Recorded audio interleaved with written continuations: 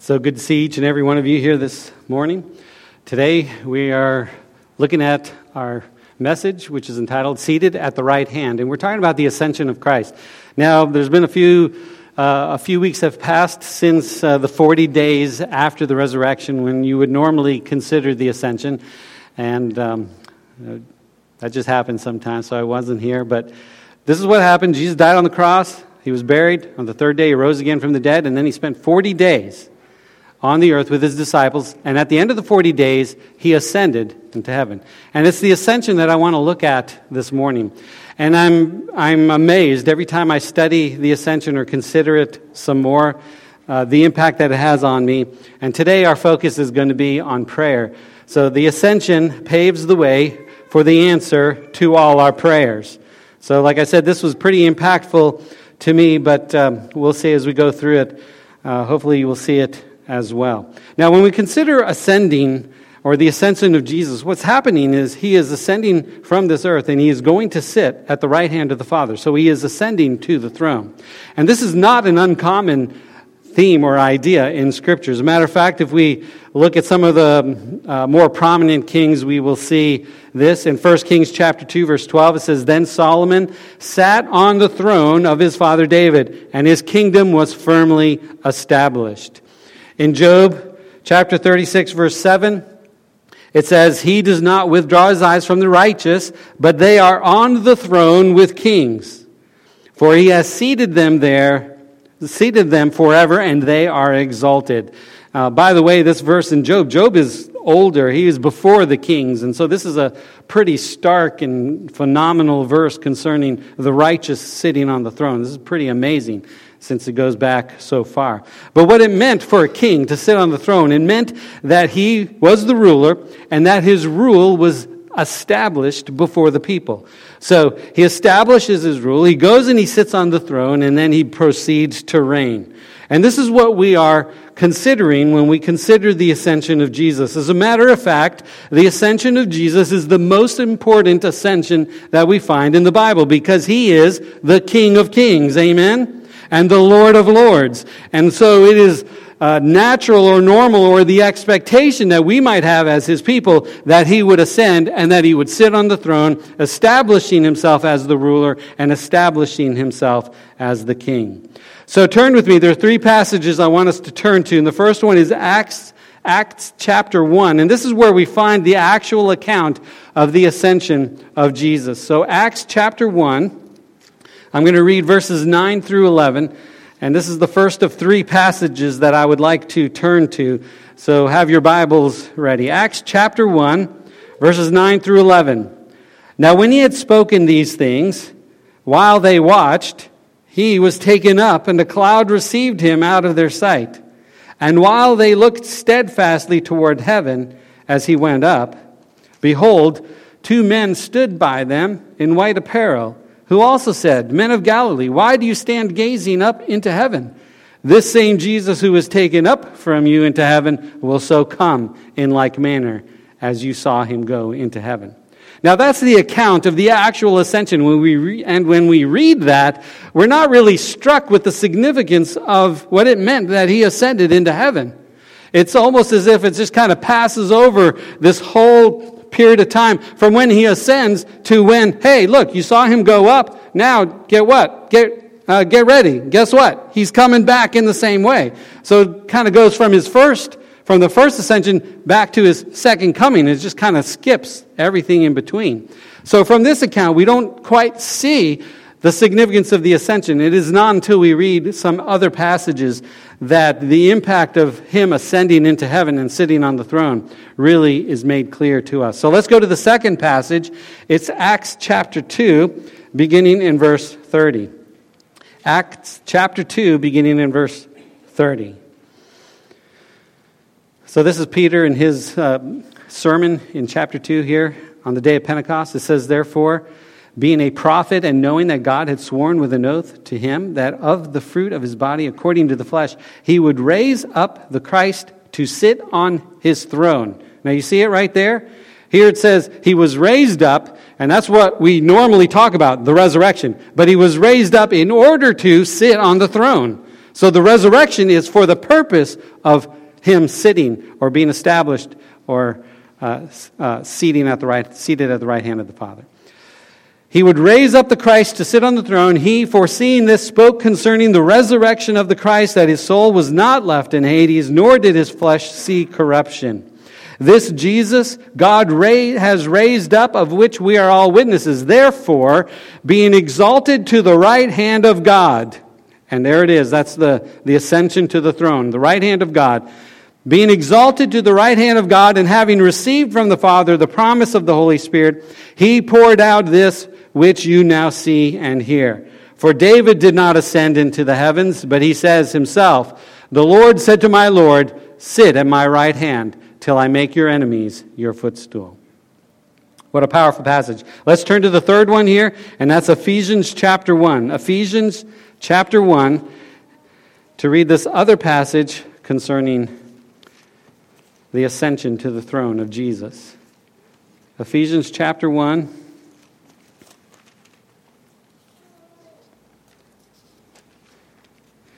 And I'm going to read verses 19 through 23. So Ephesians 1, beginning in verse 19. And what is the exceeding greatness of his power toward us who believe, according to the working of his mighty power, which he worked in Christ when he raised him from the dead, there's the resurrection, and seated him at the right hand in the heavenly places, far above all principality and power and might and dominion, and every name that is named, not only in this age, but also in that which is to come. And he put all things under his feet, and gave him to be head over all things to the church, which is his body, the fullness of him who fills all in all. And so this is the significance of the resurrection, as we see in these verses. So we consider the earthly kings, they went and sat on the throne, and of course that becomes a type pointing us towards Jesus, the ultimate king, who sits on the ultimate throne in heaven. And so this is very significant. Now, as a matter of fact, it is so significant if we consider the events of Jesus' ministry. Now, this is an insert in your bulletin. If you look at the top part of your bulletin there, this is just for information purposes, because I'm not going to have a chance to go through all of these. But normally we'll talk about the first three. He was born, he died, and he rose again from the dead, right? That is kind of where we focus the work of Jesus when we talk about those three things. But that was just kind of the beginning of things. So Jesus ascended, he sat at the right hand of the Father, he received the Holy Spirit and poured it out upon his people, that's us. He placed all things under his feet, particularly all spiritual things. Jesus is the head of the church. Jesus intercedes for the church. Jesus reigns until he conquers every enemy. All of that follows his ascension to the throne of the Father. It follows that when he rose and he ascended and he sat down on the throne to rule and to reign, these are the things that take place or have taken place after that event. And so we see this remarkable ministry of Jesus that goes beyond his earthly ministry here. Now, as we consider Jesus, there are three things that sitting on the throne means for him. So when we consider the roles that Jesus plays from the right hand of the Father, we see three things. First of all, he is the king. And that's kind of the obvious one. So Jesus ascends to the throne. He sits down as the King of Kings. But not so obvious are these other two, maybe. So the second thing that he does from the throne is he acts as Savior. And for this, I'd like to read to you, and you can just listen. Acts chapter 5, verse 31, it says this: Him, Jesus, God exalted to his right hand to be Prince, that's King, and Savior, to give repentance to Israel and forgiveness of sins. And so Jesus rising to the throne, he sits as Savior, and because he sits on the throne as Savior, you and I have received the forgiveness of sins. Now, of course, that reaches back to his death on the cross and the shedding of his blood and the resurrection of the dead, but we need to talk a little bit more. It also includes the ascension and the seating down at the right hand of the Father on the throne. So this is significant. And then the third thing that Jesus does as sitting on the throne is that he acts as high priest, And it says this in Hebrews chapter 8, verses 1 through 2. Now this is the main point of the things we are saying. We have such a high priest who is seated at the right hand of the throne of the majesty in the heavens, a minister of the sanctuary and of the true tabernacle which the Lord erected and not man. And so here's Jesus. He rose, he ascended, and he sat on the throne to act as a high priest. And of course he acts as a high priest for you and for me, among other things. Now, there's the other part of your handout. This is the bottom page, the bottom part of the page on the handout. This is the significance of the ascension. I could talk about any one of these things, and in the past I've kind of gone through this list when talking about the ascension. So you can read some of the significances here of the ascension. He ascended to free the captives. He ascended to establish the forgiveness of sins. He ascended to send the Holy Spirit. He ascended to establish the church. He ascended to prepare a place for us. He ascended to reign over us. And this last one, he ascended to intercede for us. And it's this last one that I want to spend a little bit of time on this morning. He ascended to intercede for us. That means Jesus is on the throne interceding to the Father on our behalf. Now, there is no greater advocate than that we could have than Jesus Christ sitting on the throne, whispering into the Father's ear, "He is mine." That's an amazing truth, amazing reality. And it is the basis for the salvation that we have and the hope of eternal life that we have. It is because he sits on the throne interceding for us. And that brings us to our point here. The ascension paves the way for the answer to all our prayers. Now, I have to say, I've been a Christian for quite some time now, and I've read many books on prayer, and I've heard many sermons on prayer, and I've just been exposed to a lot of prayer. I've talked a lot about prayer. I've prepared lessons and sermons and all kinds of things on prayer. And we all, if we've been a Christian for any period of time, we all have heard about prayer. I mean, we all know about prayer. We all know we're supposed to pray, and we can go to pray to God. But I tell you what, having looked at it from the angle, the idea of prayer from the angle that Christ is on the throne interceding for me, has really made an impact on me and on my thinking concerning prayer. So we look at a verse, and here's a powerful verse, Romans chapter 8, verse 34, and this is the one that we might turn to that talks about him interceding for us. It says in Romans 8:34, "Who is he who condemns? It is Christ who died, and furthermore is also risen, who is even at the right hand of God, who also makes intercession for us." So again, this is a powerful truth that Jesus is interceding for you and for me. If you are a believer this morning, if you have trusted in Jesus Christ, you have confessed your sins and you have resolved to walk after him, if that is you this morning, if you believe in Jesus Christ, he is interceding for you. Not the person next to you only, but you. Sometimes I think we leave ourselves out of it and we feel like Elijah did, all alone, but we are not alone. Not only is he with us, but he is interceding for us. Not only is he standing there in our presence, in proximity to us, but he is advocating for us. He is interceding for us. And so a few verses from this one, we have that great promise that he works all things out for good to those who love him and who are called according to his purpose. Of course, he works all things out for good because he is there praying for us. What an amazing thing. So we come to this idea of intercessory prayer, and we have Jesus sitting on the throne, interceding or offering up prayers for us. Now this is where it becomes really interesting, and I have to go back to Exodus chapter 30, and this is back when Aaron was priest and Moses was leading the people. It says in Exodus chapter 30, verse 8, it says, "When Aaron lights the lamps at twilight, he shall burn incense on it, a perpetual incense before the Lord throughout your generations." So, anyway, I thought this was really interesting, the idea of incense. I've always hated incense. Anybody with me on that? I mean, it always just stank. I could not stand incense. So, anyway, I went out and got some incense anyways. So it's just It would have been a simple thing. Maybe in the temple it would have been a little bit more elaborate, but they would light some incense. We don't really practice incense burning here, and I'm glad for that. This is like a cinnamon incense. But if I didn't know it was cinnamon, I wouldn't be able to tell. I mean, it just does not smell like that to me. And I probably lit a little bit more than we might normally light. But you have this incense, and while it might not be so important to us, we might go for scented candles a little bit quicker than we might to the incense, but maybe there's not too much difference. It's not so important to us, but in Israel, this was very important.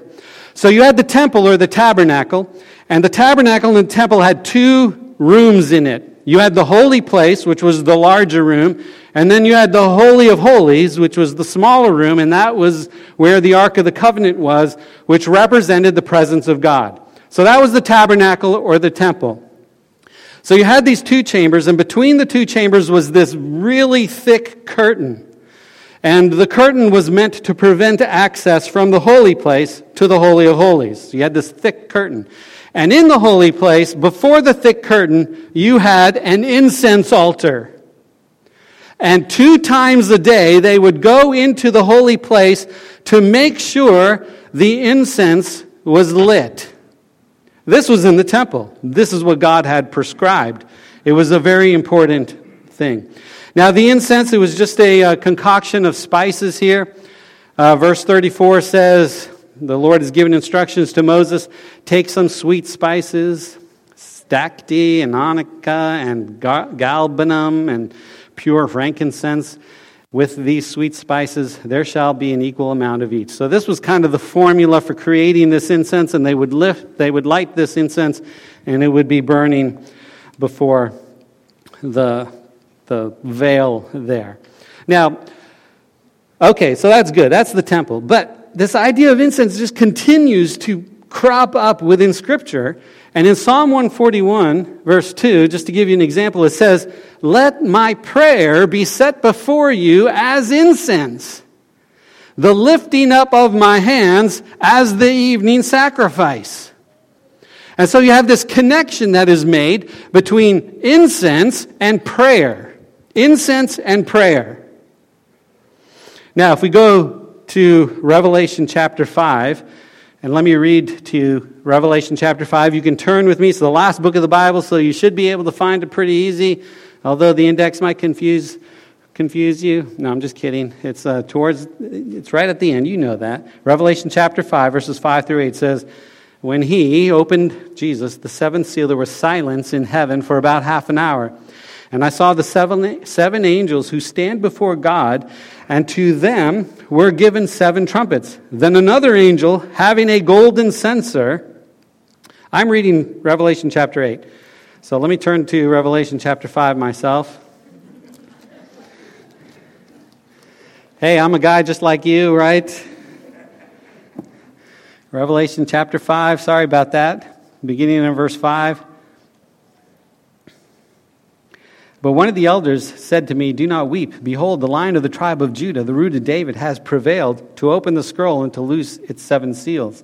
And I looked, and behold, in the midst of the throne and of the 4 living creatures, and in the midst of the elders, stood a lamb as though it had been slain, having 7 horns and 7 eyes, which are the 7 spirits of God, sent out into all the earth. Then he came and took the scroll out of the right hand of him who sat on the throne. Now when he had taken the scroll, the 4 living creatures and the 24 elders fell down before the Lamb, each having a harp and golden bowls full of incense. Now look what it says next. Which are the prayers of the saints. And they sang a new song, and so on. So Jesus is worthy. He takes the scroll, and you have all of these angelic beings, this host, they are taking this incense, these bowls full of incense, and the incense, these bowls of incense are the prayers of the saints. So again, we have a connection between the incense and the prayers. And then Revelation chapter 8. Sorry about that, I got ahead of myself. Got real excited, right? I just can't wait to get to this part because this is the number one part here. He opened the 7th seal. Verse 2, I saw the 7 angels They were given 7 trumpets. Verse 3, another angel, having a golden censer, came and stood at the altar. He was given much incense that he should offer it with the prayers of all the saints upon the golden altar, which was before the throne. And the smoke of the incense with the prayers of the saints ascended before God from the angel's hands. Now here it is, our first point concerning this. So we look at this, and we look at this incense, and the smoke of the incense is rising. And so this incense symbolizes the prayers of the people. And so here we are, we're offering our prayers, and it is like incense rising before God. So it's like God is sitting on the throne, and you have the incense, the smoke of the incense rising, and he's smelling it, and it blesses him. He is pleased. And this is the prayers of the saints. Our prayers are pleasing to him. It is not for any other purpose so far than to please God. And so when we consider praying, and when we consider the importance of it, here it goes. We pray to please God. We pray to please God. Our prayer is like an offering of incense before him, and he is pleased by it. So every time you pray, he smiles. Every time we pray again, he smiles again. It is like incense before him. And so let us, church, pray. Let us pray a lot. Let us pray more than we pray now. Let us pray without ceasing, because every time we pray, he is pleased. And that should make us happy, right? That's right. But wait a minute.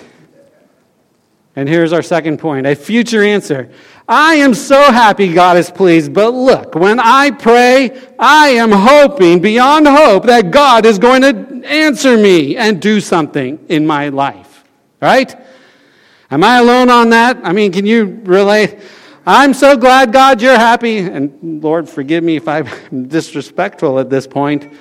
I don't mean to be, but I'm so happy, you're happy. But when I pray, I want an answer. And I want it now. Part of our struggle in the Christian life is that our answers, there's a future aspect to it. That's hard. That's hard for us. That means I've got to be patient. I've got to persevere. I've got to keep on having faith.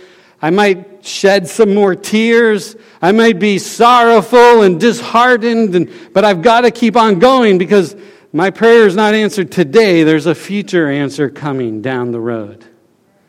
But yet, even though the answer is not coming, he is still pleased, and he is saving every single prayer that we pray. Not one prayer that we pray as a saint of God, not one prayer that we pray to him will go unanswered. And we're going to see that in a moment. And so our hope is that there is a future answer coming to our prayers, a time in which he will wipe away every single, what? Tear. In that day, our prayer will be answered. It will be answered fully. And that brings us to the third point this morning about prayer. It is pleasing to God, so do it. There's a future answer, so keep on going. Have faith in him. And when he does answer, it will be an amazing, powerful impact. The prayer, the answers to our prayers will be culminated in the accomplishing of the purposes of God. Now we pray for help, and now we pray for justice, and now we pray for deliverance, and now we pray for healing, and now we pray for provision. And each one of those prayers that we're praying, we are crying out to God to make things right, to make things like they should be. So going back to Revelation chapter 8, beginning of verse 3, it says, "Then another angel, having a golden censer, came and stood at the altar. He was given much incense that he should offer it with the prayers of all the saints upon the golden altar, which was before the throne. And the smoke of the incense with the prayers of the saints ascended before God from the angel's hands. Then the angel took the censer."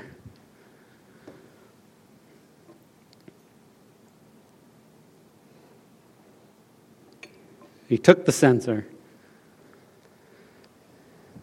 He filled it with fire from the altar, and he threw it to the earth. And there were, what does it say? Thunderings and noises and lightnings and an earthquake. That's baby powder, by the way. Man, that stuff is a mess. I tell you what. I've got it on my hands, and it's not going to come off until I put some water to it, because there's no wiping it. If I just wipe it, it just spreads, and grows. So the binders, at least you'll smell good going home. Heather will say, hey, you guys smell good today. All right, just baby powder there. But notice, the censer, the incense, the prayers is mixed with the fire from the altar. It is cast to the earth, and now, all of a sudden, on the earth, there are noises, thunderings, lightnings, and earthquakes. The 7 angels prepare to blow the trumpets, because with the blowing of the trumpets and with what comes next, you have the judgment of God upon this earth for all of the injustices that have ever taken place, for all of the unanswered prayers that we have prayed. There they are cast back to the earth, and God does something remarkable with it. And so, what does that mean for us? I want us to turn to or consider Luke chapter 18, verse 1. This is Jesus. He speaks a parable. He says to them, men always ought to pray and not to lose heart. And really, this is kind of the heart of the message here. There is our prayers that are pleasing to God, and that alone should just motivate us to pray more, to pray without ceasing. They are pleasing to God, but none of our prayers go unheeded. None of our prayers as saints or children of God are wasted. Not a single one. They are reserved in this bowl as incense, and one day he's going to put the fire to it, and he's going to cast it to the earth, and things are going to begin to unfold in a way that is right and positive for us. We will be blessed. So God will be glorified as we pray. We will be blessed, and therefore let us be comforted, because Christ right now is interceding for you and for me. Let's pray. Oh, Lord Jesus Christ, we thank you for what you have done for us. You went to the cross. You shed your blood. You rose again from the dead. You forgave us of our sins. You ascended to the throne. You sat down as King and as Savior and as High Priest for us. You intercede for us. All of our prayers are before you, and we look forward to the day in which you will answer every single one. All praise belong to you. In Jesus' name, amen.